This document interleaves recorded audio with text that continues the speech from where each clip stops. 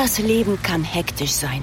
Warum nicht dem Alltag entfliehen und in die magische Welt von Evermerge eintauchen? Evermerge ist ein magisches Land, das mit jeder Entdeckung größer und besser wird. Werde ein Merge-Master. Baue und sammle einzigartige Gegenstände oder verschönere deine eigene wundersame Welt. Im Land von Evermerge gibt es immer etwas zu tun. Evermerge. Jetzt kostenlos im App Store herunterladen.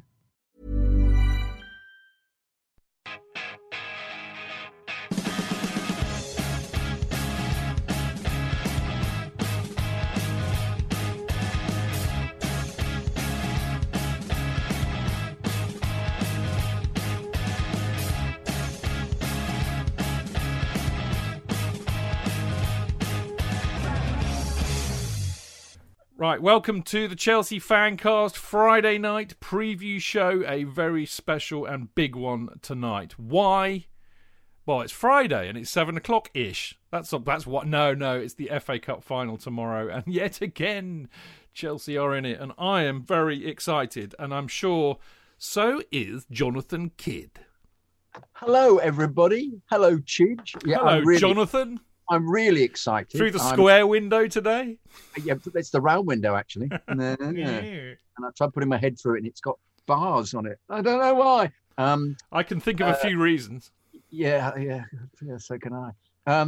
Yes, I am elated and excited to be at another cup final, but as we were debating just before we started, do I wear my thermal underwear? Because it's going to be so bloody freezing. Mate, no. But even though it's May, but I am, as we've established on Twitter, very old. So being that ruffled your feathers a bit, didn't it? Oh, for those that are not in the know, some bloke called, I don't even want to call him a name and I give him any credit, Simon said that old bloke put a jinx on Chelsea by saying they'd win 4-0. Who was it? And somebody got it wrong and said it's Chidgey. And Chidge rather magnanimously said, not me, Governor, it's Jonathan Kidd. I grassed you up, mate. Thanks for grassing me up completely. Yeah, great. Thank you. And I'm afraid I told them to fuck off, which I thought was really quite, it's not normal of me. I normally say, oh, well, everybody has a view, oh, well, nice. But I thought, I'm not having this. I'm sorry, that old bloke. You did get a lot of crying with laughter emojis as a result, though, so well from done. You. From a lot of other people, too. Oh, really? Did they? Oh, good. Thank you. It's good to get a response, but I'm slightly worried I'll now just swear at people every time they make any kind don't worry. Listen, old bean, we're tight for time tonight. So Rabbit on. Just let me say, yes, I'm elated, but at the same time, absolutely scared shitless about what's going to happen after the result of the week. I am. Who have we got on the show tonight, JK? Oh God, who have we got on the show tonight? Well, we've got the gloriously erudite and interesting Adam Newsom from Football.London, who is becoming a regular, and may I say the show is enhanced by having him on. So good stuff. Well done, Adam. It always is. We also have Dean Mears with us. He of Went to Mow Kings Meadow and Chelsea FanCast fame. But Dean has disappeared momentarily, but I'm sure he will return anon. Let's get straight into it. I mean, obviously we're going to have a little bit of a talk about the Arsenal match from Wednesday, I'm afraid. And then we'll try and get anything else we can squeeze into this first part. And then we've got the lovely Jake Watson from TalkSport joining us for the opposition view tonight. He's a big Leicester City fan and he's a producer at TalkSport, but he often presented our Love Sport show on a Friday when we're at Love Sport, so it's lovely it will be lovely to speak to him again. And then, of course, in part 3, we will do our own preview of the FA Cup final tomorrow. But before all of that, I kind of kicked this off, Adam, with a load of arse. I mean, everybody was so miffed about the result against Arsenal on Wednesday, and it was quite interesting because we were in the Discord group. There was a lot of people who just couldn't understand how foul-mouthed and grumpy I was with everybody in there. I mean, you think Jonathan was sour-faced and grumpy. Like, you should have seen me in Discord. I was coating everybody off who in the group, not the players. I was so grumpy. But the reason is because I hate Arsenal, and I had to endure us losing to Arsenal for so many years, and I cannot bear losing to them now. And in particular, the worst Arsenal side I have seen in living memory. But what was the view from the press box? The view from the press box, I was actually talking to Liam Twomey about this beforehand, and he said that obviously Chelsea haven't played well against Arsenal for about 4 years. To which my reply was, I'm actually quite confident about this game, to be honest with you, Liam. So there you go, bow down to Liam's far superior. Yeah, well, I'm going to take issue. Feeling there. I'm going to take issue with Liam there, on one point. Baku, anybody? I think he made a fair point that Chelsea really just turned up for a half in that game and completely blew Arsenal away in one half rather than a 90-minute performance. So, I understood what Liam was saying. Yeah, it was hugely disappointing Wednesday night. Just obviously the big momentum that had been built up after City, the good feeling and the sort of almost sure feeling that Chelsea were going to finish in the top four has been very much eroded by that game. It wasn't a great performance. Tuchel said, I thought it was really, really interesting, actually, that in his interview with Sky before the game, when the interviewer mentioned he had made 7 changes, that he was surprised. He didn't even realise he'd made that many changes. And as soon as I saw that, I thought, okay, that's a problem. Because he seemed genuinely sort of surprised and taken aback by it. And if that's the head coach, then if he's feeling that, it's probably going to bleed through to the first team and the players. So it was a poor performance. And how hadn't he noticed that he'd made these 7 changes? I'm assuming maybe because one of them was Kepa, and then perhaps was it because Zuma came on against City sort of back into the first half, so he played the whole of the second half. So maybe that's kind of where it was that he didn't necessarily realise. But the team he put out still had more than enough in it to win that game. It's just that Chelsea didn't turn up, and they've had a couple of these wake up calls, and they've always responded to them under Tuchel so far. So fingers crossed that's the case. The time again. of the season to do that was just absolutely dreadful. It was. I mean, I know what you mean.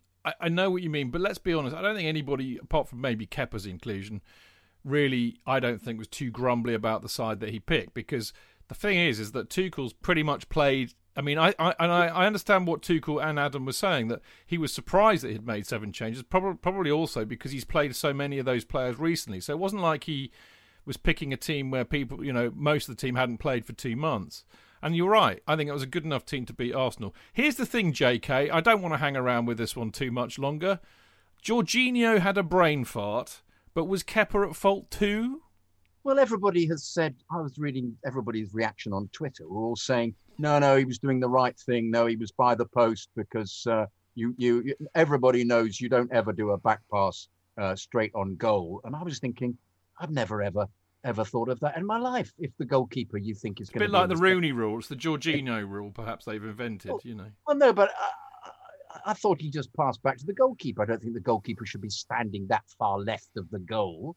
I'm afraid I thought it was completely Kepa's fault. But I felt I better not put it on Twitter. I'm going to be shouted down by everybody saying, you don't know what's supposed to happen. Maybe they would have told you to go and F yourself, mate. Yeah, they probably would have done. I think that would have been the case. Absolutely. Adam.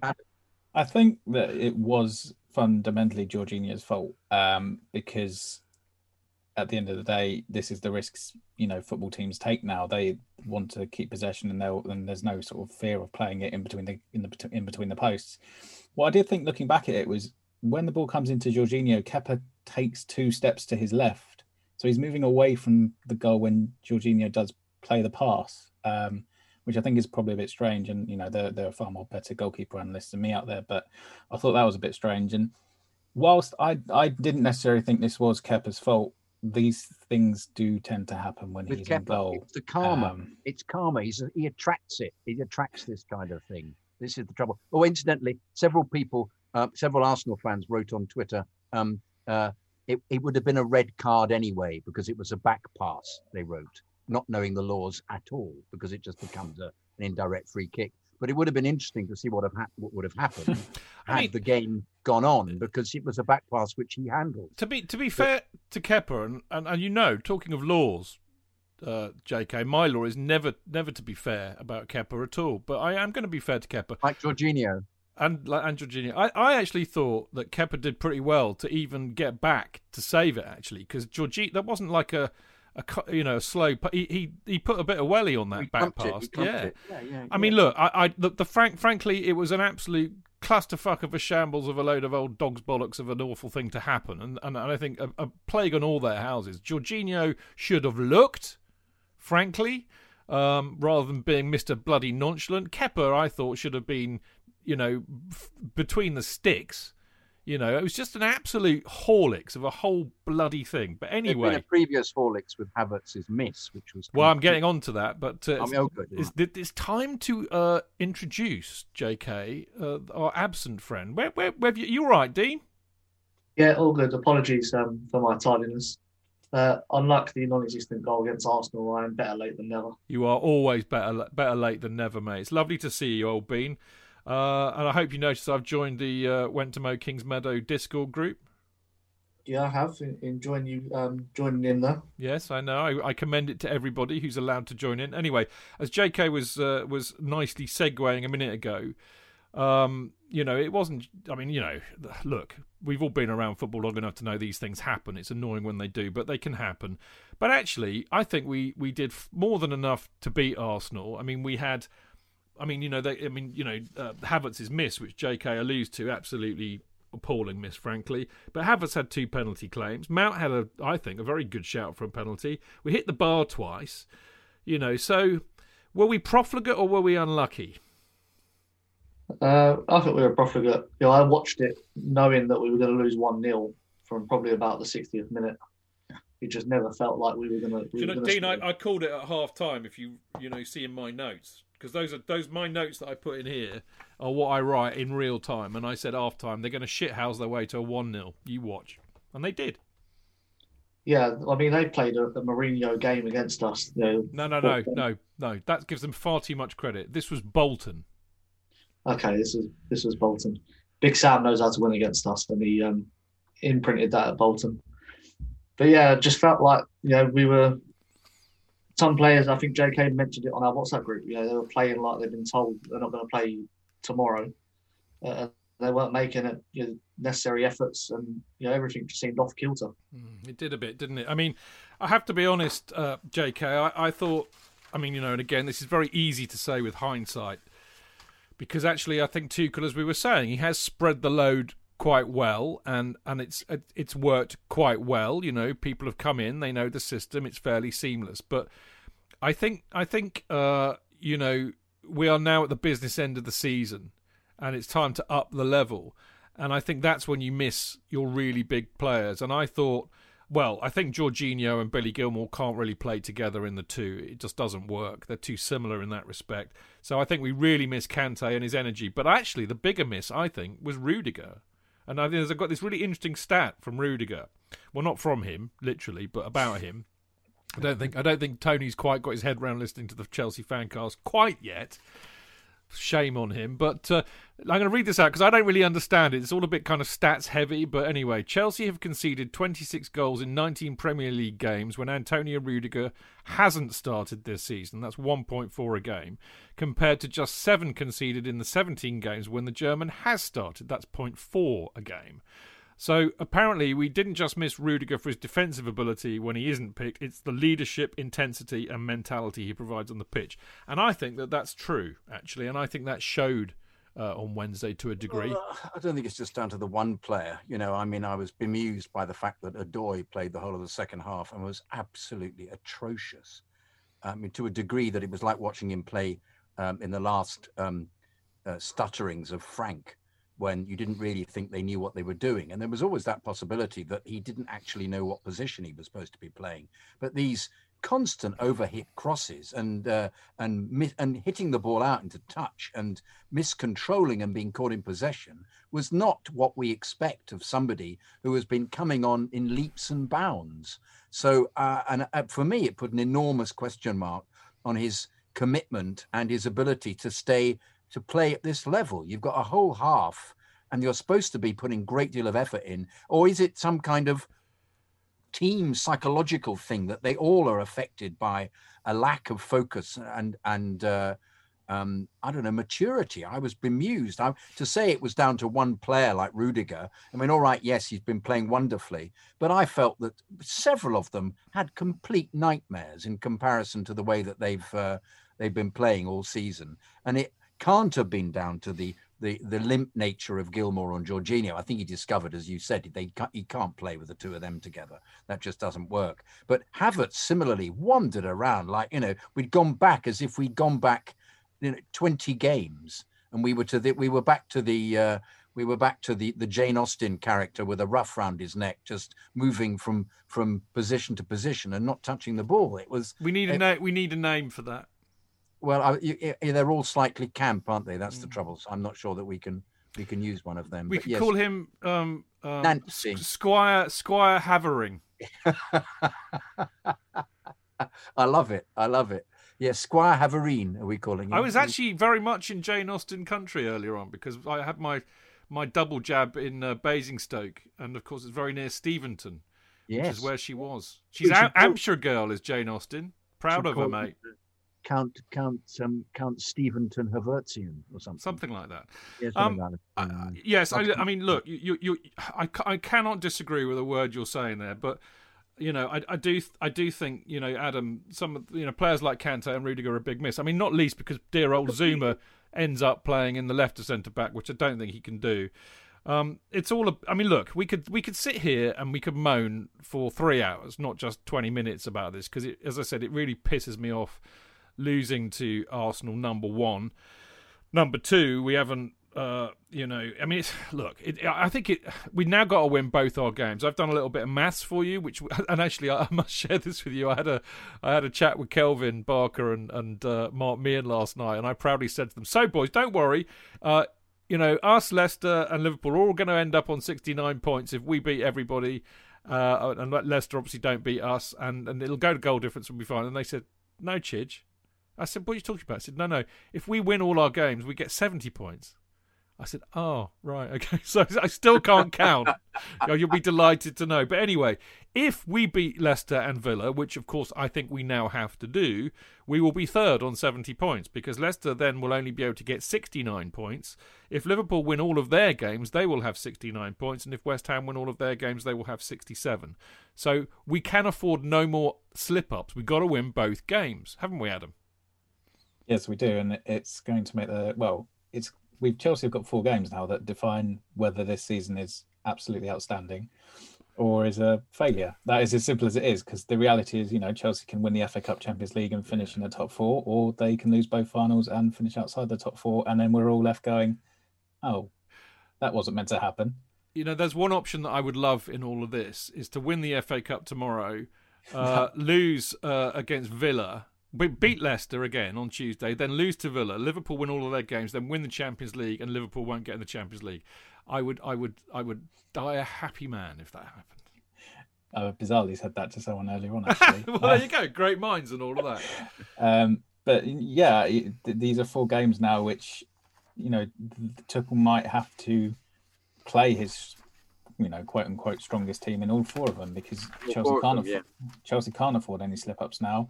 The good news is that everyone's fit. Ahead of tomorrow, there's not a single player who's going to miss it for injury. Kovacic is back. He obviously won't start because he hasn't played for a month, but it's good to have him back just to enable the midfield to rotate a little bit. So there's no reason Chelsea can't go and win all 4 matches. And I think the good thing is whenever they've had a setback like this under Tuchel, obviously West Brom was the big one. There was an immediate response. And given what's at stake tomorrow, hopefully that's the same again, because he has developed a mentality in this team a lot of the time where they're not a team that are going to go and lose 2 or 3 games on the bounce. I think Chelsea will react tomorrow. I really hope they react and win the FA Cup, obviously. And then I do think there's enough quality and enough sort of development in this team that they can go and win these next 4 games and it not be a huge undertaking, which maybe is slightly overconfident on my part.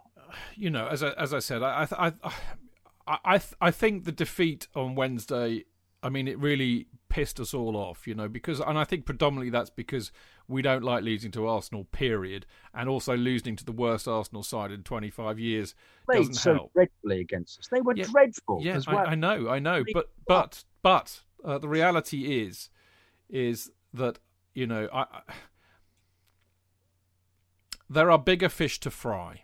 You know, and I think Adam's got a point, JK and Dino. If we win our next 4 matches, this could be one of the best seasons ever, and we won't remember. I mean, do you want to know a lovely little stat? Last time Arsenal did us at home was, guess what, in 2012, just before we won the Champions League. Yeah. So more omens if you need them. All right, but we'll forget all about this if we win the next 4 matches. But if we don't, then it's going to be a very different story. It's Tuchel out. Oh yeah, definitely. Hashtag Tuchel out. Yeah, definitely, JK. No, of course not. Tuchel Rouse. I didn't mean that. Man calling me. No, old man. He did. You lot who are listening can't see his face, but I can see his face, and it was deadly serious. But in fact, I can see him. Serious face. I can see he's already writing it into Twitter to be saved as a tweet later as we speak. Anyway, listen, Adam, and I might talk to Dean about this too, and in fact maybe even JK as well. But there seems to be all sorts of news that's been breaking out this week about about Porto, because the Champions League final's now been moved to Porto. I, for the life of me, cannot understand what on earth is going on, apart from the fact that I know that something like how many fans? Is it 6,000 each, or is that for the cup final tomorrow? I'm getting confused now. But I mean, basically, the last I heard is that City and Chelsea fans will have to get flown in a bubble and be bubbled all the way to the stadium, and then basically it's flight in and flight out within 24 hours. So no party, no fun. Go and watch the game in a socially distanced manner and then go home. Has that all changed again? Because I'm so confused with it all, Adam. I think it has changed. There was a statement put out this afternoon by the Portuguese Minister of State for Foreign Affairs, which announced that British tourists will be allowed to enter Portugal from next Monday. And I think the only thing they had to do was to do a COVID test before. That may not be bang on, but I don't think this idea of bubbles is something that is going to need to be done unless things change, and they may change obviously between now and the final, given the latest with the Indian variant, which is in the country at the moment here. So other countries may opt to change their restrictions on British travellers at that point. But at the moment, I don't believe that it will be a bubble in and out. As I say, things seem to be changing very, very quickly. Personally, we don't even know if we've got accreditation yet for this game. Really? And it's in obviously a couple of weeks. So, and I mean, would you be hoping to go? I presume so. Ideally, yeah, of course. But as I say, the later it leaves it, the harder it will be to get out there. Yeah, I know. I mean, talking of who's going, I mean, if I can't even get to the cup final, I don't think there's much chance of me getting a ticket. JK and Dino. JK, I mean, are you up for going, or is this a bridge too far? I'd love to go, and I'm contemplating it. I'm just worried that my health might be impaired as a consequence. I just don't know. I'm such an unknown quantity because I'm asthmatic. I'm really not. I don't know what. I think I'm scared of getting in a plane because I'm not sure whether that's the correct place to be in. Even though I've had 2 jabs, you don't know what variant might be in there. You don't know who's got something, and I wouldn't really want to risk my life. I think going to a football match, despite it be the Champions League. So you're not Chelsea till I die then. Well, funny enough, I am, but not with a death just immediately. Not literally. Not immediately after the Champions League final, if that's okay. I'd rather be alive to see others in a slightly more healthy state. So yeah. No, I think it's unlikely. I think I'll be watching it. We're trying to work out maybe you and I should watch it together in a padded cell or something. That'd be lovely. I'd love that. Yeah, we can throw objects at each other. Probably kill each other or something. No, we wouldn't, Chidge. We'd embrace. We'd probably catch. Probably give each other COVID, mate. Exactly. Yeah. Dino. Now, I mean, actually, because I mean, you and JK and Adam are all going to be at Wembley tomorrow, unlike your Uncle Chidge, who will be in his padded cell to watch the game. What about Porto for you? Yeah, well, I'm actually not going to be at the FA Cup final now. Why? I did get a ticket on the first day. I since changed my mind due to my expectant wife. Yes. a thought about driving up there, or getting the train and stuff like that. Decided to skip this year, and hope that we get to another FA Cup final where we can enjoy it in a normal situation without having to worry and stuff like that. So yeah, torn between whether to go or not, but decided to err on the side of caution. Yeah, fair enough. What about Porto? Same reason, I would imagine, then. Yeah, I mean, like JK, you'd love to be there. You'd sort of give anything to be there, but some things are bigger than football sometimes, and this is one of them. Yeah, I have to say, if because I've now missed, this is the first. I mean, okay, Europe's a little bit different. I couldn't go to Moscow because I was working. I got to Munich, which is great. I didn't get to Amsterdam or Baku. I can't remember why I didn't go to Amsterdam now, but that was very remiss of me. But I think it's because I was still very pissed off with Rafa, actually, and I just didn't want to revel in any glory he might get. I'm serious. I was that psychopathic about Rafa. It really put me off. Baku, I just couldn't afford to get to because it was crazy. So, and I've now missed, there'll be 2 FA Cup finals, and I mean, if there had been no COVID and it had been in Istanbul and I could have squirreled away a ticket somewhere, I'd have gone, absolutely, because I've actually got enough money at the moment so I could have afforded to go. So I'm now missing a Champions League final, and I've missed last year's FA Cup final. That's 2 FA Cup finals. If Chelsea don't get to another FA Cup final or Champions League final, which of course the beauty of these competitions is there are no guarantees, and it could be years, I am going to be, because I'm not getting any younger, Dino, I'm going to be really pissed off. Really pissed off. But what can you do? Yeah, it's sort of out of our hands, isn't it? So we have to obviously hope and pray that Chelsea remain at the top level for some time, and we would be able to witness that, again. I think, it was a long time between trophies when we first won the FA Cup in the 90s. But I think we're in a better situation, now than we ever was. So, I'm confident that in our lifetimes again, we will see another Champions League triumph. Well, indeed. Well, no pressure, boys. Just bear in mind what I've said, or there'll be a horse's head discovered in your bedrooms. That's all I'm saying. Can I make a pronouncement, Chid? Yeah, pronounce away. We'll win several Champions Leagues over the next few years. Well, I really hope so, JK. But you and I both know cup competitions involve an inordinate amount of luck. You have to remember, I'm that old man who's jinxing them by making. And whilst an old man like you is on this show jinxing everything, I still don't. That makes our chances even less, I think. Unless you start saying we're going to get thumped 8-0 every week by the opposition, and then we'll be okay. It's the reverse jinx. Despite my gloominess about Wednesday, I think he's a completely brilliant manager, and he will make us competitive at elite level for as many years as he is engaged. Which would be about one. One, indeed. Yeah. Exactly. Right. So we'll go to the next one. We are going to move on because in a minute we're going to have the lovely Jake Watson, who's a Leicester fan and a TalkSport producer and an old mate of ours. He's going to be talking to us in Opposition View. So we will be back in a minute.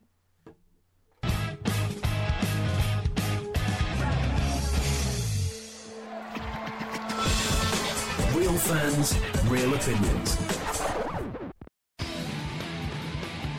I'm Jason Cundy, and you're listening to Chidge and the boys on the Chelsea Football FanCast. Total nutters and proper Chelsea. Footballfancast.com.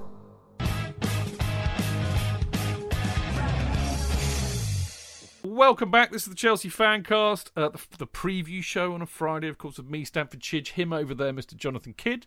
Whoop. And the legend that is Dean Mears, the creator, producer, presenter, everything of the Went to Mow Kings Meadow podcast on the wonderful Chelsea women's team.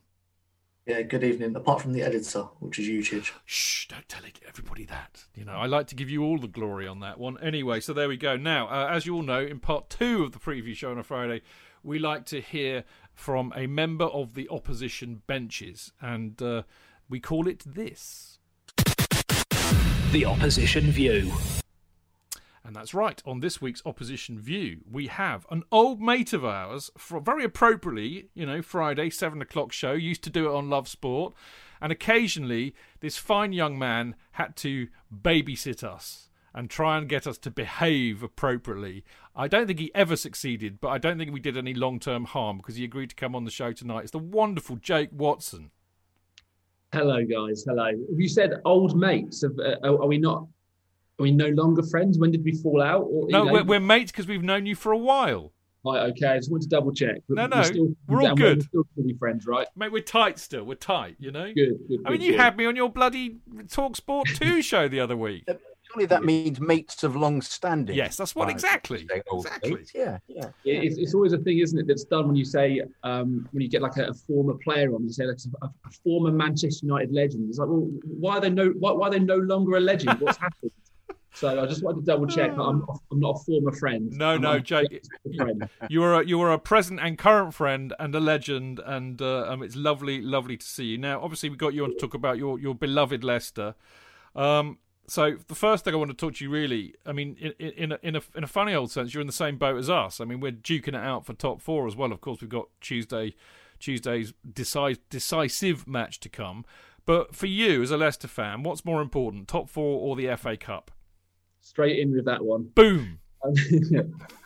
It's really tough, isn't it? I think because I mean it's almost surreal for the fact that Leicester actually have the option of potentially being in both. You know, it really quite is a scenario where we could quite realistically end up with both. I have to say, winning the FA Cup would be what I would prefer.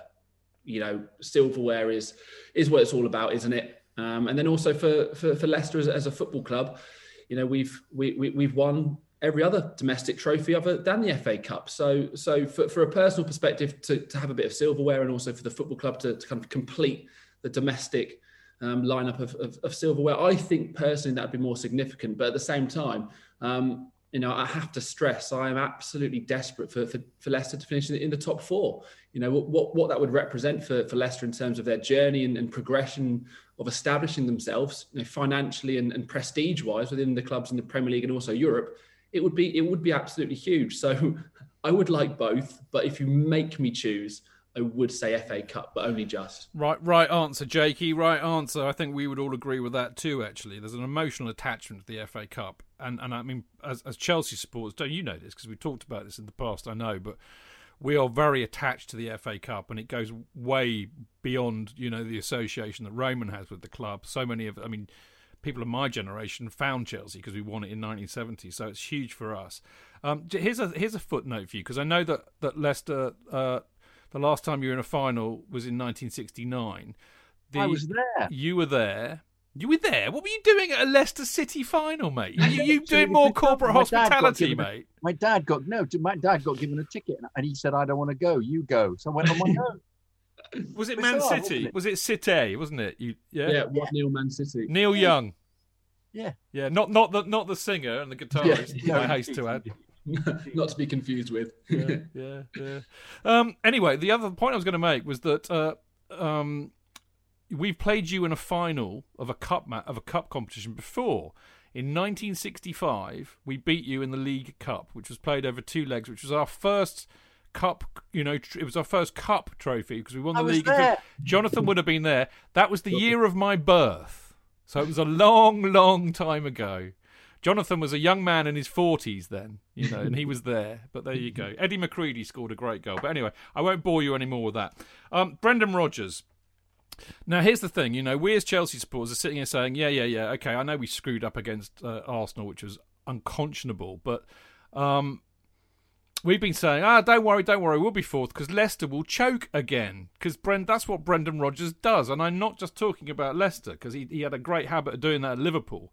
Much to our delight, you know, when Mourinho went up there and beat them 2-0 and the Gerrard slip and all these things. So, are you confident that you'll get top 4? But also, you know, where do you stand on Brendan Rodgers? Because there's been a lot of talk about him maybe wandering off, you know, Spurs perhaps, you know, other talk as well. So where do you stand on Rodgers, and do you think you'll get top 4?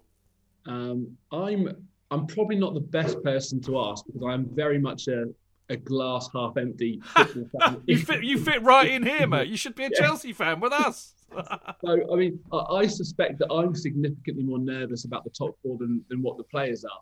And I know this whole, Leicester and Rodgers bottle job is something that's thrown around, and I'd love to sit here and tell you guys that it's complete nonsense, that it's under complete control. But the reality is, I do get that sense, and I have done the last few weeks that when it does get to the crunch, whether it's Rodgers or whether it's just the players not being as as experienced in those scenarios as some of the other clubs around them, we do seem to play with a little bit of fear. And I actually do think that the bottle job around Brendan is probably a tad unfair. I mean, last season when we dropped out, yes, it was a pretty calamitous collapse. I think at one point we were 15, 16 points clear of you guys and ended up finishing behind you. But, it was COVID. It was a pretty unprecedented scenario, and some teams dealt with it better than others, and clearly we didn't. And then the Liverpool one with Steven Gerrard. Can we really blame Brendan Rodgers for Steven Gerrard slipping over? I think it's a tad harsh on Brendan. I would hate to deflect any of that away from Gerrard, to be honest with you. Yes. More the Palace game, though, wasn't it? More the Palace game after that. Yeah, definitely. Of course, but that's kind of the significant moment, isn't it? When things kind of started to go south. So you've got two scenarios really, or two situations, sorry, where something has happened, kind of unprecedented. You still talk about Gerrard to this day, and obviously COVID had a massive impact on the entire globe. So I think that Brendan certainly has to do something to shake off that tag, but I do think it is slightly unfair on him. I actually think Leicester's problems in terms of kind of getting over the line is far more to do with the fact that it's a group of players that haven't been in the situation that often. As opposed to anything that Brendan's probably doing, which is affecting the way the team's playing. I really do. I mean, your form's been pretty good recently. I mean, you had the brain fart against Newcastle. Lord knows what happened there. Although I think actually they set up against you pretty well in that match. But you beat United this week, which is a huge result. Kind of a must win in a sense. But I mean, the other matches against Southampton they've been on the beach for months. And Palace too, and of course West Brom. I'm not sure if they were even. They might not have been relegated by then. So that was perhaps. We shouldn't talk too much about West Brom, considering what they did to us at home. To be fair, no. I mean, what is Leicester's form like at the moment, really? Yeah, honestly, I don't think we're playing that well. I think the Manchester United result was absolutely huge. More so, kind of psychologically going into that game, because before that point. You flagged up the results against Newcastle and Southampton. The Southampton one was a huge opportunity missed because they were down to 10 men for around 70 minutes of that game. And if we'd won that, if you look at, like we should have done, if you look at what that would have meant for the league table, we'd be pretty much now guaranteed top four. But we didn't do it. Against Newcastle, we were pretty dreadful. But again, I think you should add context here that Steve Bruce has actually just been named manager of the month. So Newcastle were playing quite well and really probably should have beat Liverpool the week beforehand. So I think that was a huge concern for the way we were playing, but also kind of this thing we keep talking about of Leicester bottling it. So the fact that Leicester went to Manchester United and granted, it was a much changed United team, which without question helped us get that result. But I think from a psychological aspect, that will do so much, particularly for this game. If we hadn't won that one, I wouldn't be sat here giving as much of a prayer tomorrow. But the fact that we won that game, I do think now that the players will be feeling pretty confident, or certainly as confident as they could be going into a game like this. Yeah, I know what you mean. I mean, the reality is, the thing about a cup final, it's a one-off, isn't it? So, I mean, it's literally a two-horse race. Anything can happen, luck, you name it. But in terms of Leicester, what do you think? Your main weapons, your main threat to Chelsea is. I mean, Iheanacho has been on a really good run of form in the cup, hasn't he? Vardy always scares the what out of me. And I mean, you're a very good counter-attacking side still. And Ndidi is a good player. I mean, they're a good side, Leicester, on their day. So, what should we be worried about? Yeah, no, you're right. I think if you look at Leicester's starting 11, or certainly their best 11, there's very little between the two teams. Leicester have beat Chelsea this season. We've beat all of the top six this season, and we've beat Manchester United twice.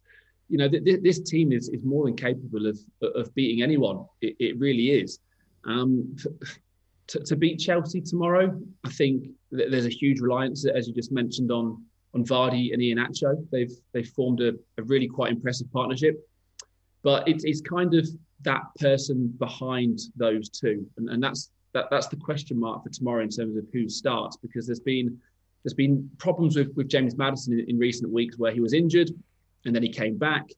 And he played in the FA Cup semi-final. We thought, oh, brilliant, Maddison's back. Give him a few games and he'll be fully fit, ready for the run-in in the final. But he's just not got himself fit, and he's just not got himself playing well to the extent that he didn't even start in the last game against Manchester United. Now, if Maddison is just being rested and is being kind of nursed gently back into things in preparation for the final, then great. But I've got a sneaking suspicion that Brendan is a little bit unsure whether he thinks James is actually ready to start that game. So if Maddison starts and he looks fit and he's on his game, then Leicester will cause you problems with that trio of Maddison, Iheanacho, and Vardy. On form, isn't he, Maddison? Yeah, absolutely. But if he's not fit and it's Jose Perez, Leicester are a completely different team, and he's a decent player, but Barnes is out. Barnes is out as well, isn't he, Jake? Yeah, Harvey Barnes is out, which is a huge loss. But we've known that for a little while. Tielemans is on great form though, isn't he?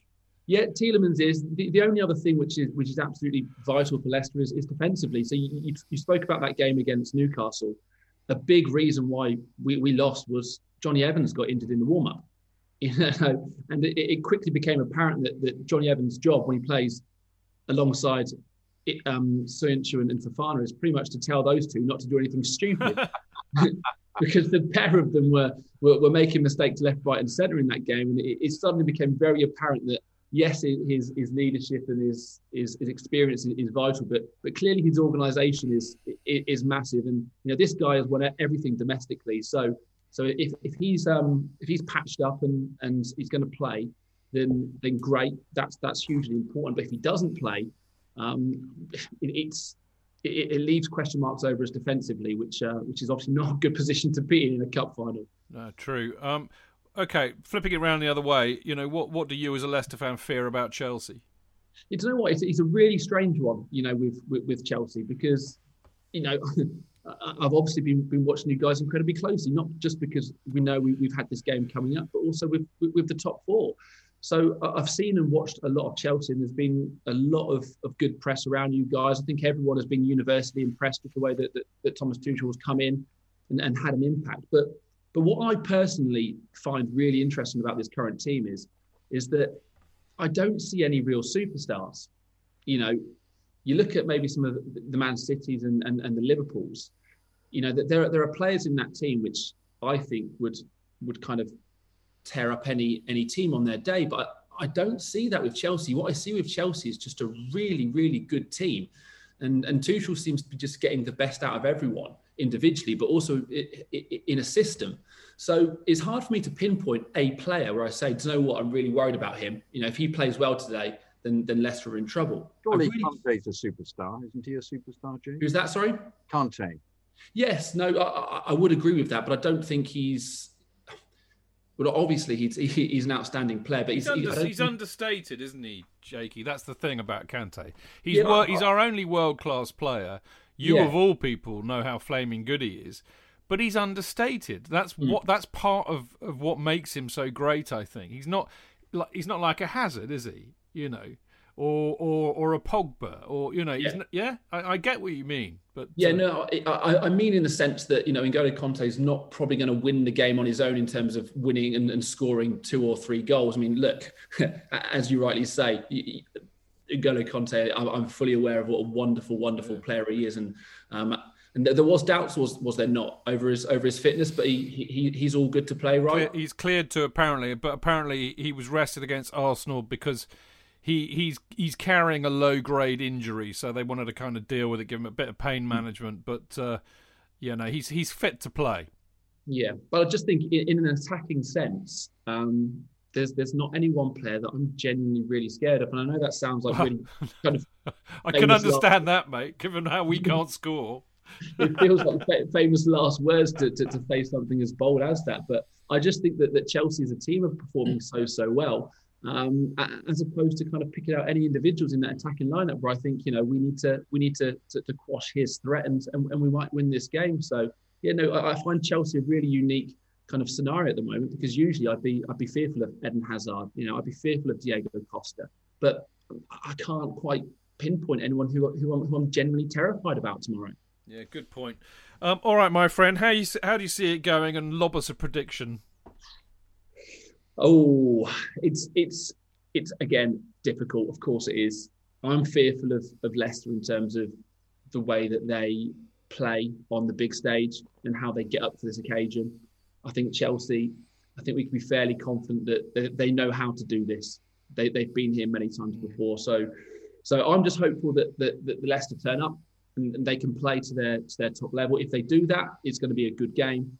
And I'm sure you can completely understand that I can't sit here and predict anything other than a Leicester win. Put a number on it, mate. Yeah, we'll make it difficult. We'll make it hard work. I'm going to say 2-1 to Leicester City with Kelechi Iheanacho scoring the winning goal. Good. I hope you got some money on that, mate, because that's very precise. But no, and I would expect nothing less than you to predict a Leicester win. I mean, goodness gracious me. You can't come on here and say they're going to lose, mate. I mean, what's all that about? Mate, you have been beyond fantastic, as I knew you would, because we really miss seeing you at Love Sport. How's it all going at Talk Sport? You're doing the breakfast show or the morning show, aren't you, Paul Coit? I never pronounce his name right, which is an appalling admission from somebody whose name gets pronounced wrongly all the time. It's Coit, isn't it? It's Coit, yeah. Coyte. Yeah. No, life's good. It's perhaps quite different to the time spent in Love Sport. No surprise there, mate. Those little studios up there. It's quite a different world. But my days and life revolve around getting up at 2:00 every morning. We're on air 5 till 9 on Talk Sport and Talk Sport 2. And look, life's good. It's a great thing to do. But I'm still in touch, as with you, obviously Chidge and a number of other guys from Love Sport, and we do speak fondly of those times. They were unique. They certainly were, but they were great fun. They were great fun. I really do look back at it really fondly. Yeah, me too. We all really enjoyed it, and I do miss it as well. But we met some great people, of course, and one of the many was you, and I'm really so glad we got you back on the FanCast, and I always enjoy. Pitching up on your, on the Paul Coit show on TalkSport 2, and particularly actually, Jake, because you always say, Chidge, you could do this time, or this time, and he basically gives me 3 times. 2 of them are ridiculously early when I will still be in the land of Nod, and then the last one's usually about 8:30, which I can just about manage. So I always thank you for that, Jake. Yeah, I mean, can you imagine what it's like trying to produce a show that starts at 5:00 in the morning? It's really quite difficult finding anyone who wants to come on before 7 a.m. But somehow we just about manage it. Anything before 7, nobody's interested in, believe it or not. No, I'm so surprised. I can't think why. But there you go. No, it's a hard gig, but well done. You do a great job there, Jakey. Lovely to see you, mate. I mean, I would always wish the opposition fans that we get on huge amounts of luck, but sadly I can't for tomorrow or in fact Tuesday. But what I will say is, I really, really hope you beat Spurs handsomely. In your last match of the season, because if you do that and we beat you and then we beat Villa, that means that you will still be in the top 4, because Liverpool won't catch you if you've got a good goal difference. I worked it all out on paper, mate. Chidge knows. I do. All worked out. 70 points for us, 69 points for Leicester, 69 points for Liverpool. So as long as this is only with advice, because you initially said 69, but clearly I had 69 on the brain. I can't think why. I don't think why. But just ask quickly. Sure. What's the score going to be on Tuesday then, Jake? I know it's ridiculous, isn't it, that we've got to do this and then go again on Tuesday. I know. My ideal scenario is to play out a draw on Tuesday, and then we both win final day and we're both in. But I mean, what a game that is on Tuesday. I can't even think about it, Jonathan. I can't even think about it. I've not even managed to kind of get my head around the fact that win, lose or draw tomorrow, we're gonna have to do it all again on Tuesday, and the game is absolutely huge, isn't it? The reality is the winner of that one on Tuesday is going to be in the Champions League, isn't it? A number of times, one side wins the cup match, and the other side then wins the league game, and they all say it's the revenge of the having lost the cup final. But it could be that either side, any scenario, somebody wins both of them. Yeah. That's no good to us. Draw's no good to us. No, it isn't. JK, we got to win them both. Yeah. But you can lose to us and beat Spurs and still finish in the top 4, mate. Yeah. As long as your goal difference is decent, all right? Yeah, of course. But yeah, nobody wants to leave it to the last game of the season to do that. But nobody wants that to happen. 4 or 5-0 against Spurs, I would welcome that. Yeah, I wouldn't hold your breath, mate. All right, Jakey, whatever happens, enjoy tomorrow, mate, and let's hope we catch up with you again sometime soon. But really lovely to have you on. You take care. Thanks a lot, mate. Yeah, same to all you guys. As I said, can't really wish you luck, but fingers crossed. We both end up in the top 4 this season, and we're going to be friends still next season, right? We will and indeed. In the Champions League, of course. Yes, of course. Indeed. Well, that's another alternative. You see, we can not get in the top 4, win the Champions League, and deny Liverpool a place, which of course would be nirvana for many of us. His little face, brilliant. Jake, great to see you, mate. We'll see you again soon. You take care. Yeah, you too, chaps. Goodbye. Well done. Brilliant. There you go, Jake Watson from TalkSport, amongst many other things, and an old mate of ours, as I was saying. So there we go. We will be back in a minute.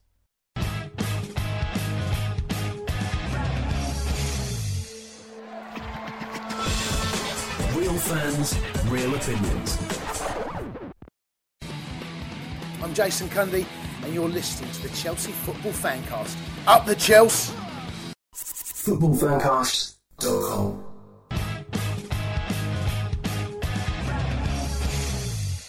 Welcome back. This is the Chelsea Fancast of me, Stamford Chidge, on the old Friday night preview show, and Mr. Jonathan Kidd. Lovely to be on the show, Chidge. Thank you. And the ever so lovely Dean Mears. Now, we've heard from Jake Watson, who's a big Leicester fan, as we know. It's now our turn to talk about the FA Cup final tomorrow. I mean, I'll get into what we all think about the Cup final in a minute. In fact, you know what? I'm going to do it right now. We can wait till team selections and all that in a minute. But, I mean, I have to say, JK, and I'll ask the same to Dean in a minute, but I'm really excited. I mean, we were saying to Jake off air, actually, it's a bit gutting that I'm not there and that I wasn't there last year. And the days, I'm terrible at remembering football matches, period, as we all laugh at me and know. But I always remember the finals. They can't be etched from my memory. They're always the greatest days in my Chelsea life, to pitch up to Wembley and win cups and stuff, even when we've lost. I mean, the 2002 Cup final to Arsenal, we lost that, but I had one of the most fun days I've ever had watching football. Just the whole thing about it, it's so exciting, and the FA Cup for me, on an emotional level, I would say is the most important trophy on an emotional level. The Champions League or the European Cup is the most on every other level. But the FA Cup, it's just so special. Everything it means, all that history, your history with it, with the Blue Day song and all of that. It's massive, isn't it, mate? And I'm so excited. Yes, excited, but I always go along in the depths of despair with the possibility of losing it. I mean, losing to Arsenal last year, even on telly, was just appalling. Losing to them in the flesh under Conte was the memory of a hooray Henry ginger-haired Arsenal fan, very near, because where I was sitting, we were quite near the opposition, just constantly laughing at me, was something that I'll never forget. It's nightmarish. Should have given him a slap, mate. Well, I'd love to have done, but he was. Should have got Sopwith to give him a slap. Is that what he's for? Yes, he's there with his slapping stick. Yes. No, it was. We were too far away. He had a very loud voice. But no, I find the jeopardy of going to these matches very worrying and very psychologically damaging. So yes, but there are occasions when I'm if we're not competing, then I can wash it out of my mind that we're not there. And yet you want to be at all these finals because that's proof that your team is performing at the highest level. Had we not had Wednesday, I would have been completely convinced we were on such a roll that we beat. As I've said on the show, we'll beat every single team that we play against. We're that good. But the very fact we can have a low like that, I'm now going along with that scintilla of doubt that will fester until we score the first goal. I mean, it's a terrible thing to say, but the first 4 minutes of the game against Arsenal, we were so under-energized, you could almost tell what was going to happen. And please, let's not have that again. I don't think I can bear it. I mean, talking of Arsenal and cup finals, mate, that 2002 one I went to, I only got a couple of tickets at the last minute. I had to buy or sponsor a barrel of beer for some bloke who was the chairman of a kind of a non-league team, because the FA family all get story, yeah. So Martin and I ended up. Dr. Martin and I went to we did go to the ball, and because they were FA tickets, we were kind of in a rather like a mixed zone. We were on the halfway line, but it was clearly full of Chelsea supporters and Arsenal supporters who'd bought tickets through nefarious routes. So we were with a load of Arsenal fans, and Martin and I we were very, very, very drunk, obviously, because we'd gone up with Phil and the boys and all of that. And we were there so early, we had to convince the landlord of this pub we found in Cardiff Bay to open up for us about an hour or two before it was supposed to open. So we'd been on the beer all day. And we were sitting there with all these Arsenal fans, and they, honestly, Martin and I laughed our heads off until Parler scored. Because up until that point, I have never, ever witnessed or been amongst fans who moan at their own team as much in my life. If you ever want to know if it's true that Arsenal fans are wankers, I can verify this utterly. They sat there and moaned and moaned and moaned and whinged and whinged and whinged. And then bloody Parler scored and it all changed. And it was just such a shame, because if ever a team deserved to lose, it was Arsenal, just for their awful moany fans. And that was the match that Hasselbank played and was injured, wasn't it? Yeah, JT was as well. Yeah. Yeah, it was just one of those awful, it was, and we wanted it so badly as well. Well, dear old Claudio, and it was the interesting thing, actually, you could tell that we suddenly, had a team again. That was really important, that 2002 year, getting to that final, because we had a team again. Because we had felt, because we hadn't been able to spend a lot of money. The club wasn't in a good state even then, and you just kind of we needed that, and it was like maybe something's going to happen. We've got JT coming through, got Lamps coming through. And Lamps kind of came of age actually in that match, because he took Vieira out of the game. He totally took him out of the game. Vieira had no impact on that game. So they had two lucky goals and they won. Huh? Completely expunged it from my memory. No, I'm telling you. Lingard scored the second. Yeah, Freddie Ljungberg. Sorry, Ljungberg. Arsenal basically two, ridiculously worldy goals, and that was it. But I mean, as I said, Lamps took Vieira out of the game that day. That was the first kind of glimmer in my book that hello, we've got a player here. JT was on one leg, so that was tough.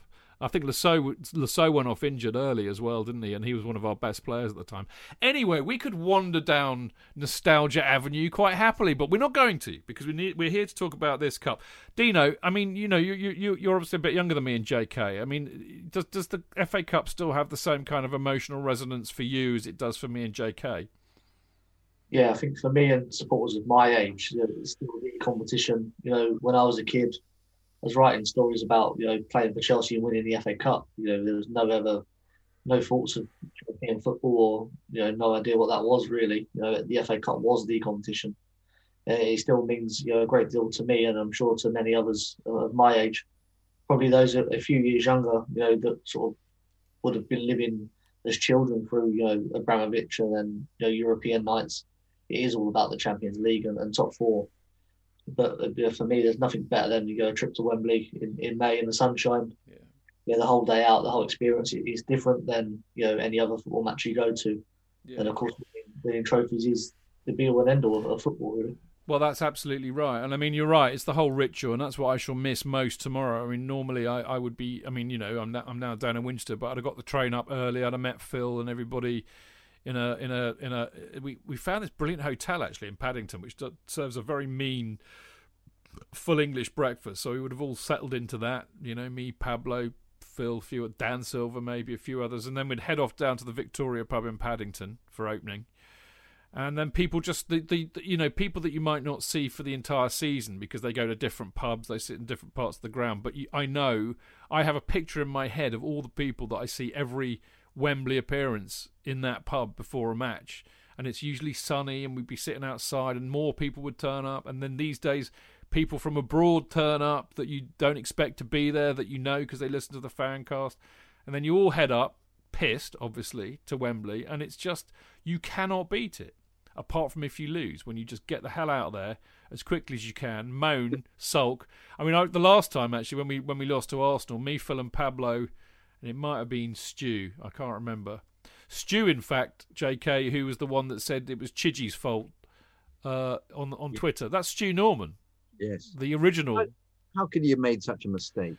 Well, because he knows I'm a grumpy old git. But me, Phil and Stu and Pablo, I think we went back to the Duke of Wellington in Waterloo because we just didn't want to do anything. We said, well, let's go back there. We've all got to go home. We'll have one pint and then fuck off. And that was it. We were so pissed off. But anyway, it's not going to happen tomorrow. It's definitely not going to happen tomorrow. But there is a worry for me, JK. There is a worry, I have to say, because Tuchel seemed determined to start Kepa in goal. And I have to be honest, I am worried about it. Should I be? Yes. Why? Because, as we've said, he seems to attract ill fortune. He's crossed paths with a black cat, hasn't he? He has. He's met Blind Pew, hasn't he? He's given him Black Death. Given him a black spot, hasn't he? Black spot, actually. You're right, not Black Death. Black Death's something entirely different book. Very different book. Yeah. Similar to COVID, Black Death. Was a bit. Well, no. Apart from you got Black Death off rats, mate.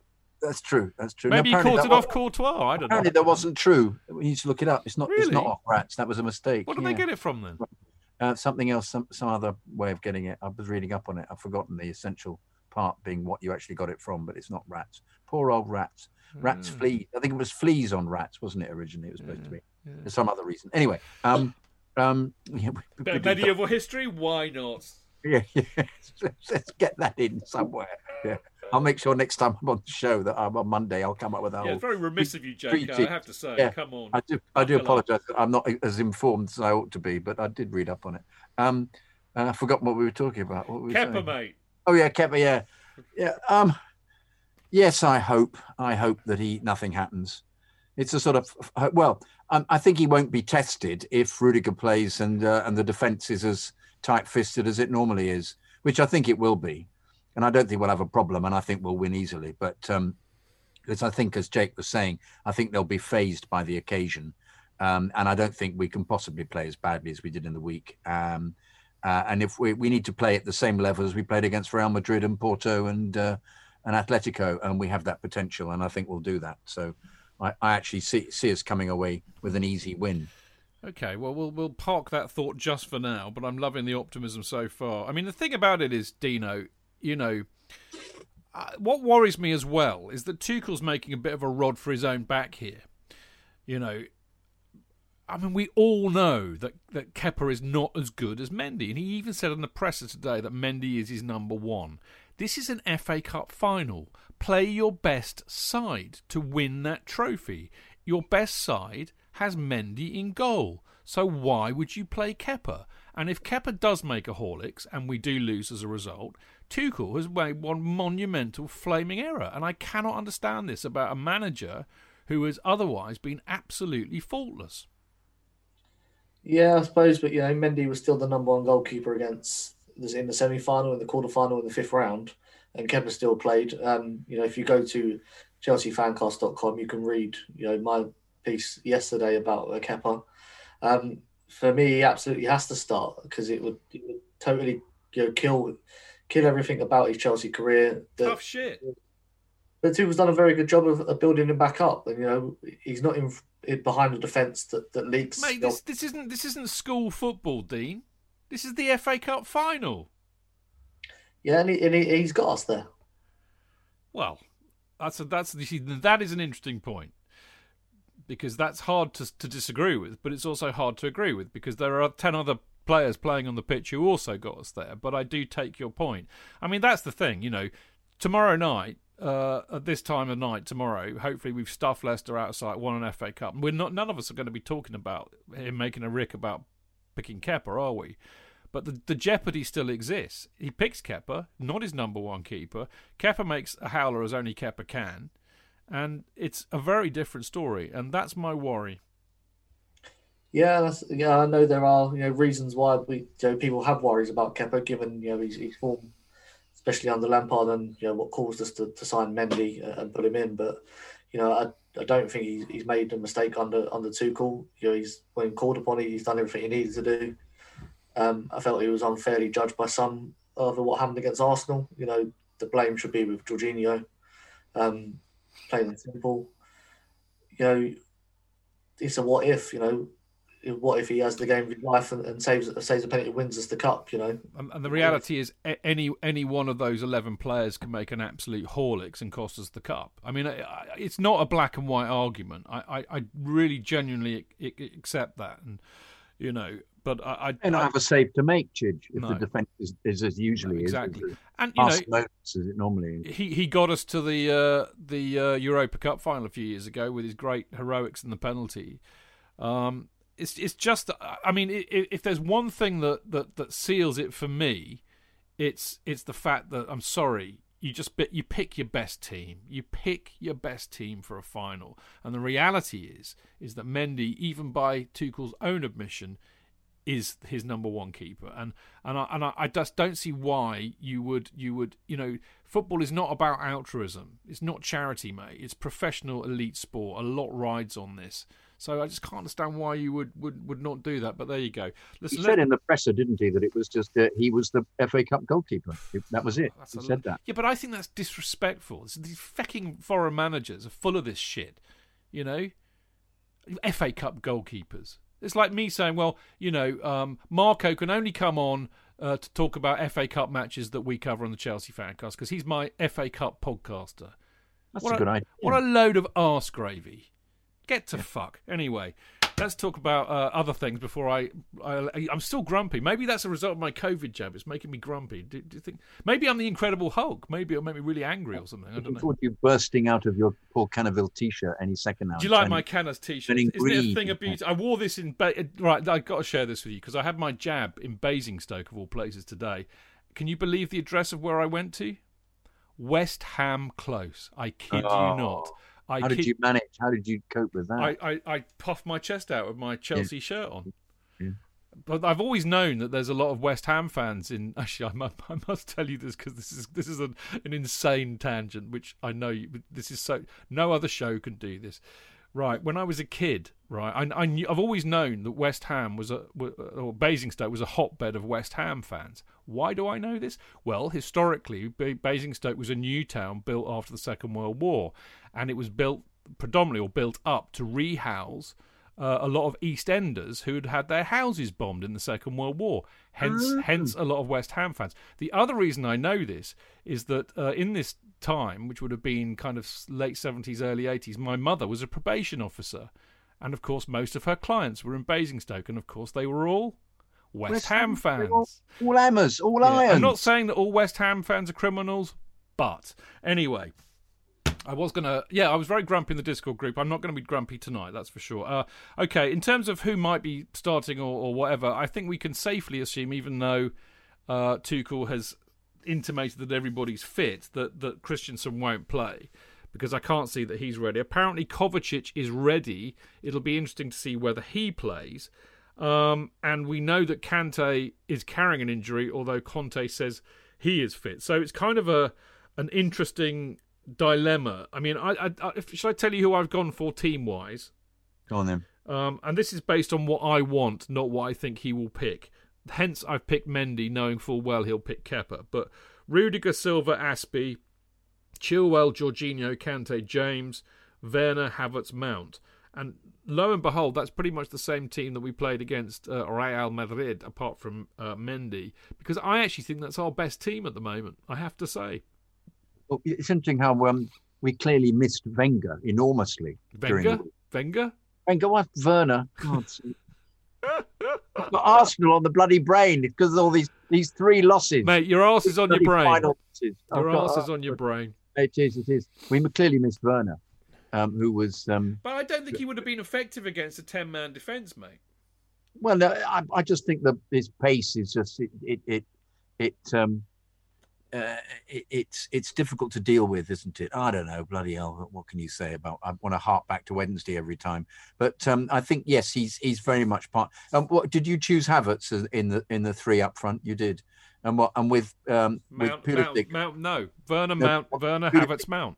Pulisic comes on as the impact sub. Yeah. That makes sense to me. Yeah. Are you playing James on the wing, or is it Azpilicueta with? James is right wing back. Aspie is right back. Yeah. Okay. And what? There's no Christensen, obviously, because he's still injured, isn't that right? No, Christensen for me, even if he's apparently fit, wouldn't risk him in this if he's. Christensen, he didn't mention him. He said they were all fit though. He said they were all fit, but I'm not buying it. I mean, I'm not buying it. I think Silva is more than capable of doing a big job there. Of course, the only worry, I mean, it's interesting, isn't it, Dino? Because we say, the only worry about Silva is that, he's 36, he hasn't got, a lot of pace, and Vardy will skin him for pace. But actually, the thing about Silva, he's got 2 yards in his head. Yeah, that was the big takeaway I took when I went to the Chelsea Leeds game back in November. You sort of watch him read the game as he's playing it, because obviously you get to see more of the pitch when you're at the ground. He's reading 2 steps ahead of him, so he's lost a yard of pace, but his brain gives him 2 yards. So he'll know where to be, when to be there at the right time, and we're seeing that, and JK will see that as well tomorrow. The pace of Vardy won't affect him because he can read the game so well. The concern also, despite his pace, I think we've got if James is playing, he's so quick anyway, isn't he, James? I think James will deal with Vardy as well. Yeah, the concern for me is if they isolate Vardy against Azpilicueta on that right hand side, like Arsenal did with Aubameyang. Well, I don't think he has much choice, because if you remember recently, the three at the back that we've had recently in some of these big games has basically been Rudiger, Silva, and Christensen. Christensen quite often playing in the right, and Aspie's been playing further up, hasn't he? But I don't think that's an option. Tuchel always throws an outlier in there, but I just think I wouldn't risk Christensen. You can't. It goes back to what I was saying about playing your best team, and we've seen this happen, haven't we? So, I mean, funny enough, we were talking about 2002. JT was risked, even though he was carrying an injury. Hasselbank was carrying an injury. You cannot play players in a final unless they're 100% fit.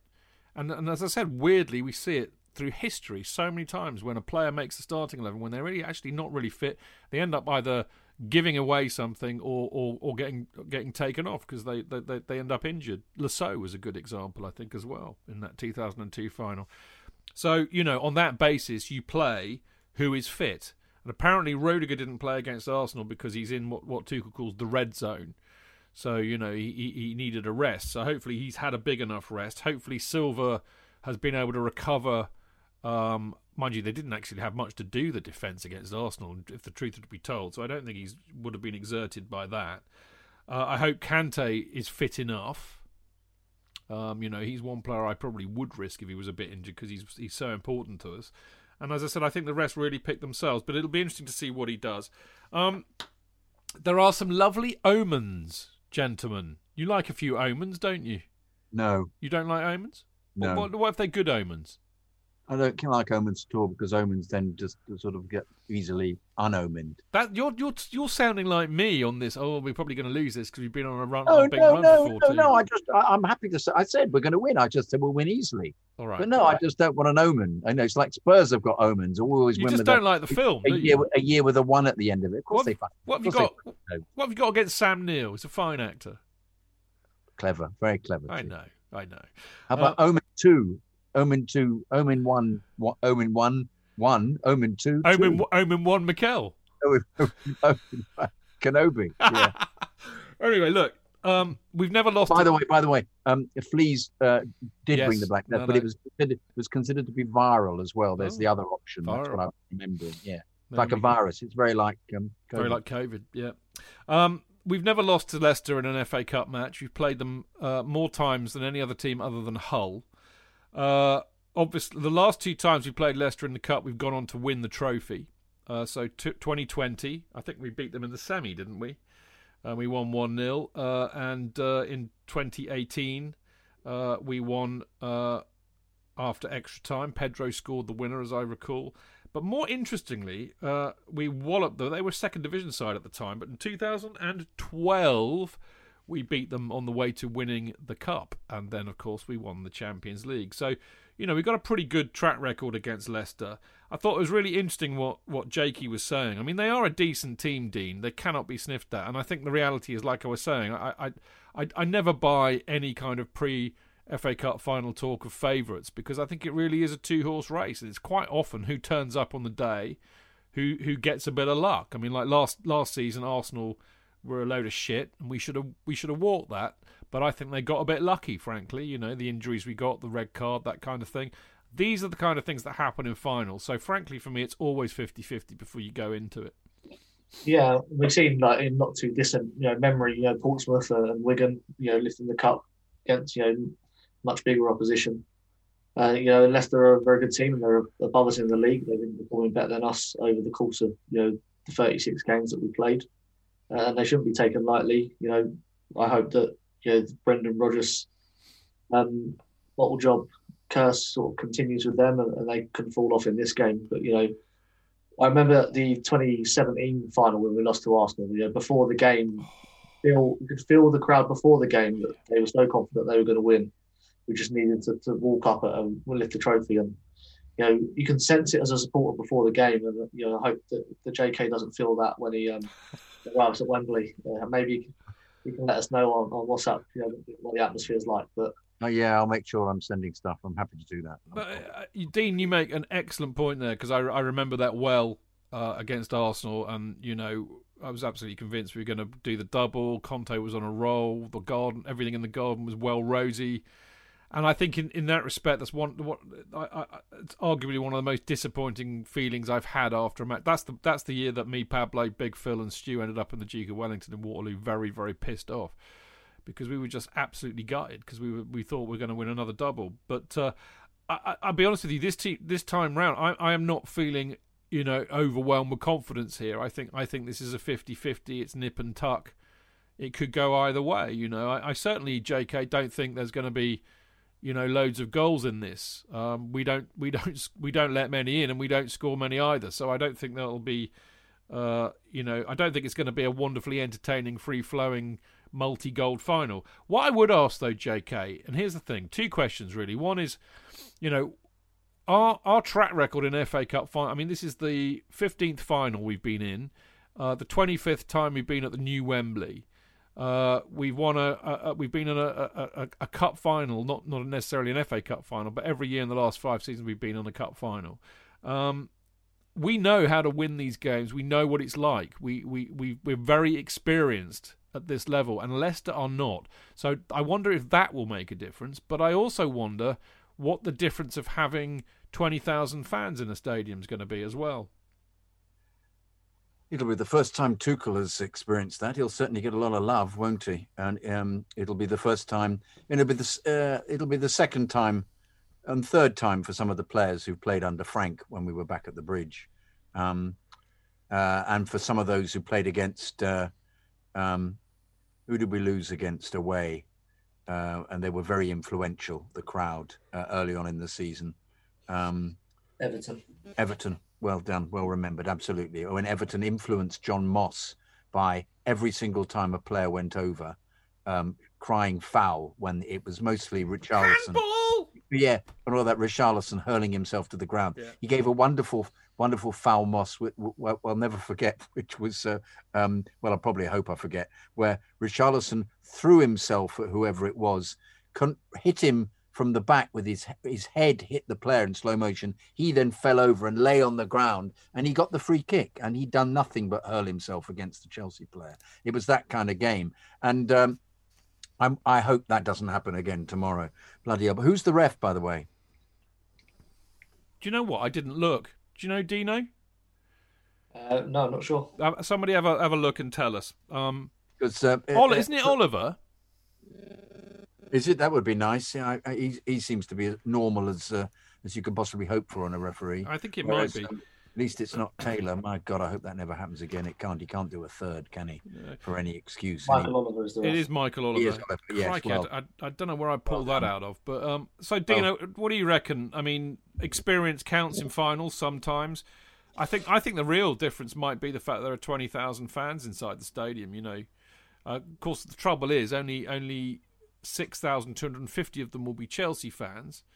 Yeah, but we can shout for 4,000 more. Yeah, but I'm thinking there are basically 12,000, just over 12,000 partisan fans in there, and nearly 10,000 non-partisan fans. And I wonder what that will do for the atmosphere. I wonder what 20,000 fans inside somewhere as big as Wembley. I mean, God Almighty, when it's full, it's hard enough to create an atmosphere in there because the acoustics are so poor.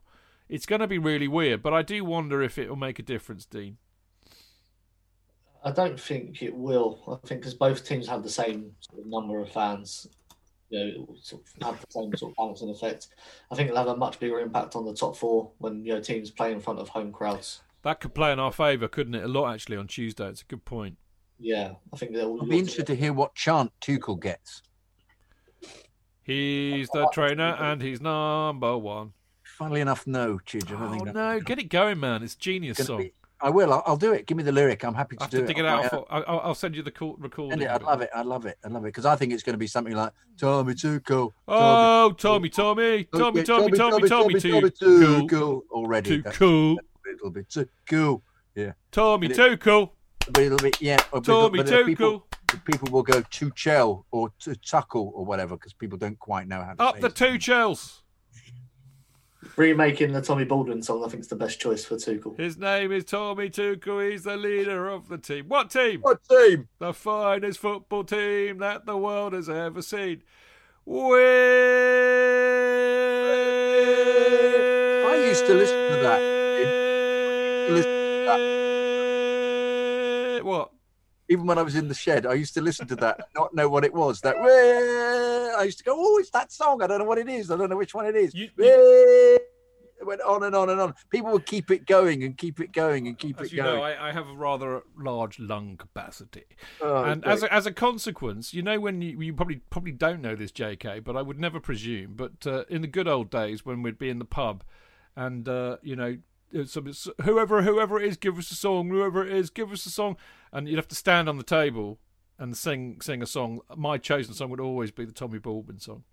Brilliant. I just love that song. Well, the advantage is that you could just keep going. Well, it was kind of serendipitous that it would be my favourite song because I'm very few people can keep the going on as long as I can. But there you go. Anyway, as always, we digress. Dino, how's it going to work? How's it going to go tomorrow? And what do you reckon the score's going to be? It's going to be a very close game, low scoring, maybe 0-0 and then an extra time win for Chelsea. No, really? I don't want to say penalties, but it'll be close. No, well, you don't want to say penalties like Chris Waddle does either, but both ways I get it, mate. I really hope not, Dino, because, this is the trouble. I could probably deal with that better if I was there and I'd had a few beers and I was with people I love. I'm going to be sitting in my living room. Sarah will probably disappear. I might try and persuade her to watch it with me tomorrow, though I have a suspicion she might be rather annoying, so maybe I just won't say anything. But I don't like watching football on TV, and when it's this big, it's just unbearable. And the longer it goes on being unbearable, the more unbearable it is. So I hope not, but I have a feeling you might be right. JK, what about you, mate? No, I think we're going to win easily. Oh, no, don't say that! No, don't say that! Please don't say that. We'll have Simon on Twitter going potty, mate. Don't do it. No, I know. He'll say, it's that jinx. It's that jinx Jonathan Kidd again. Yeah, Jonathan Kidd again. He's jinxed it. I'll tell you what. If the old man that said it. What? It was the old man that said it. Yeah. If he does, I tell you, if you say that and it comes true, it'll be me on Twitter telling you to go and fuck yourself, mate. That's for sure. 2-0. I haven't said anything. 2-0. 2-0 to the Chelsea. Yeah. 2-0 to the 2 Chelsea. Yeah, definitely. Okay. Look, to be really honest and trying to be slightly objective here, which is not easy, as we all know. We play at our best. We are a better team than Leicester. If we don't get mugged off by bad luck, like injuries like last year, or bad VAR decisions, or somebody sent off, a sending off like last year, bad penalty. you know, I back us to beat Leicester. I mean, I hear what Jake said. They are a good side. I think, you laid those two teams out on paper. We are a better side, and I think we've got much more depth on the bench, and I think that could be important.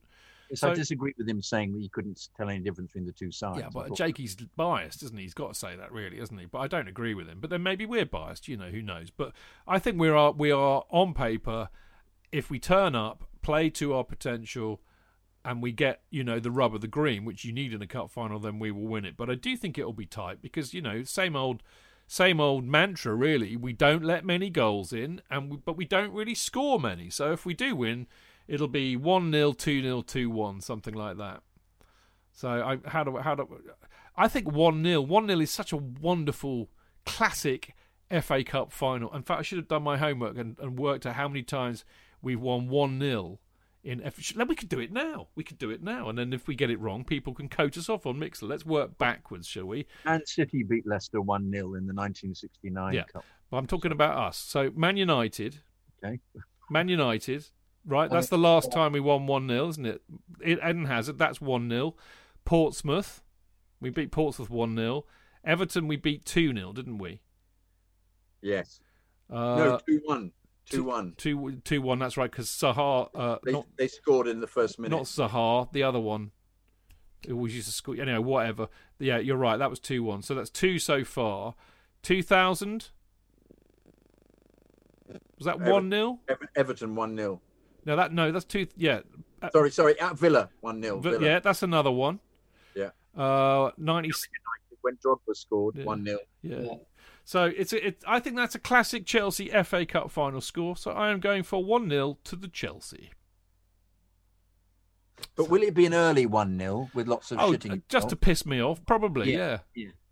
I'm just going to get really pissed tomorrow and watch it. I think it's the only way. We'll score in the first 5 minutes and just keep it going, and then hang on and hang on. God, I just can't bear it. I'm just gonna. I've got a whole bloody fridge right next to me full of beer. I'm gonna finish it tomorrow, and I'm going to anaesthetise myself. I think it's the only way to do it because I'm finding this all rather unbearable having to watch this on the telly. So there you go. All right, we need to wrap up. Really, I have to say it's been a lot of fun tonight. I've really enjoyed. It's cheered me up actually. Cheered me up. I've been double jabbed today. Had to go to West Ham close. Wasn't looking good, but I'm feeling fine. Now, I'm going to have a crash later, aren't I, JK, you reckon? You haven't become a West Ham fan, have you, by doing that? They infected me with a West Ham virus. I hope not. Yeah, that's what worries me. You need to make another sign, Chidge, for not close enough and put it underneath. Right. Well, I could end up like Alf Garnett, which I suppose might be a bit worse. Some would say I already have, but it's not true. Right, we are going to wrap up. It's been brilliant seeing these boys. Always is. JK and myself will be back on Monday for the Monday Chelsea FanCast, and we will be joined by Tony Glover and Martin Wickham. Now, Tony, like me, will be watching in a padded cell, I suspect, tomorrow in deepest Hampshire. Martin, we know, is there and is very excited to be there. So it'll be interesting to get their different perspectives on the FA Cup final. And, of course, we'll be looking forward to Tuesday night's huge Premier League match against Leicester as well. Dino, quick shout-out, really, for you, because we love you, and also for your brilliant Went to Mow Kings Meadow podcasts. You've got a very big Sunday too, haven't you, of course? Well, as we all have, to be fair, but you know what I mean. Yeah, just a small matter of the Champions League final on Sunday evening. It's an 8 o'clock kickoff. It's on BT Sport, which is free to air for the game. Chelsea are streaming it on Facebook and YouTube and everything. No excuses not to watch and support the women, hopefully getting their first trophy, a European trophy. And congratulations to Fran Kirby for winning the Football Writers Association's award for Best Woman Player. Weirdly, as I was saying to you on Discord earlier on, I don't remember getting asked to vote for that, which is odd, because I'm a member of the FWA, and I can tell you all that I voted for Mason Mount in the FWA Player of the Year.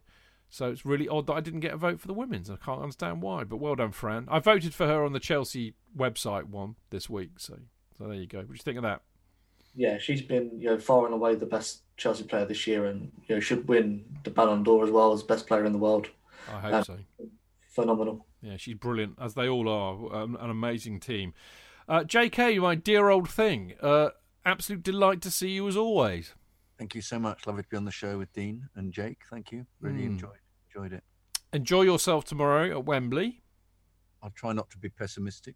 I'm not, though. I'm positive. We're going to win. Yeah, I will. It'll be. I think the whole thing will be intriguing, just watching football again, but also with so few people, and I'm not even sure what will be happening when I'm getting there. I know whether they're running the same trains or everything. So let's work that out. I'm not sure whether to get there very early. How long is it going to take to get in, given that we've got to show all our COVID test successes, or the fact that we're not negative, and whether that means they're going to keep people occupied. You've got to take an identity card as well, or whether that gets you through pretty quickly. I suppose with the small number of people going, it means it's not going to actually take you long to get in. But they'll find a way, mate. Don't you worry. Whether there'll be the same frisking, whether they still be looking into every orifice as to whether you brought something you're not supposed to have brought in with you.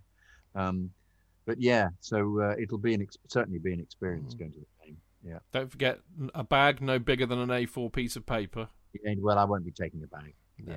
It's smaller than that, isn't it? It's a post-it note size bag. No, it's an A4, I think. But I know you. You'll be there. Steel toe caps, Harrington jacket, no colours, small badge, lump of celery, shaven head. Yeah, absolutely, full 9 yards. Celery hidden in my orifices to take out. I thought down the front of your pants, mate. Come on, Yeah, of course. Yeah. Confuse the metal detector. Completely. It's that scene out of Spinal Tap, isn't it? It is. Yes, it's a salami, but it's not. It's a piece of celery, mate. Yeah. Oh dear, that sums up this show really. How utterly brilliant. And I hope you get rid of that cough, mate. You all right? Yeah, I'm all right, mate. Yeah, all right. Well, look, you enjoy it, mate. Take care of yourself. Don't do anything silly. And bring it back for us on Monday, JK. Yes. I'm looking forward to that. Now, before I go, Kyle, who has been in Mixlr listening to this very show, has said, give a shout out to my dad, Chris, which I am doing now. Chris, good luck for tomorrow, mate, and good luck to you too, Kyle. Let's hope we bring it home. It's about time we won the cup again. I mean, it's only been a few years since we last did, and that's just not good enough. But wherever you may be watching it tomorrow, whether you're at the stadium tomorrow, whether you're at Wembley or wherever you are in the world, have a lot of fun, enjoy it, drink heavily, enjoy us winning another FA Cup. I certainly hope we do. Right, thank you for listening. See you on Monday. Until then, keep it blue, keep it carefree, and keep it Chelsea. Up the Chelsea!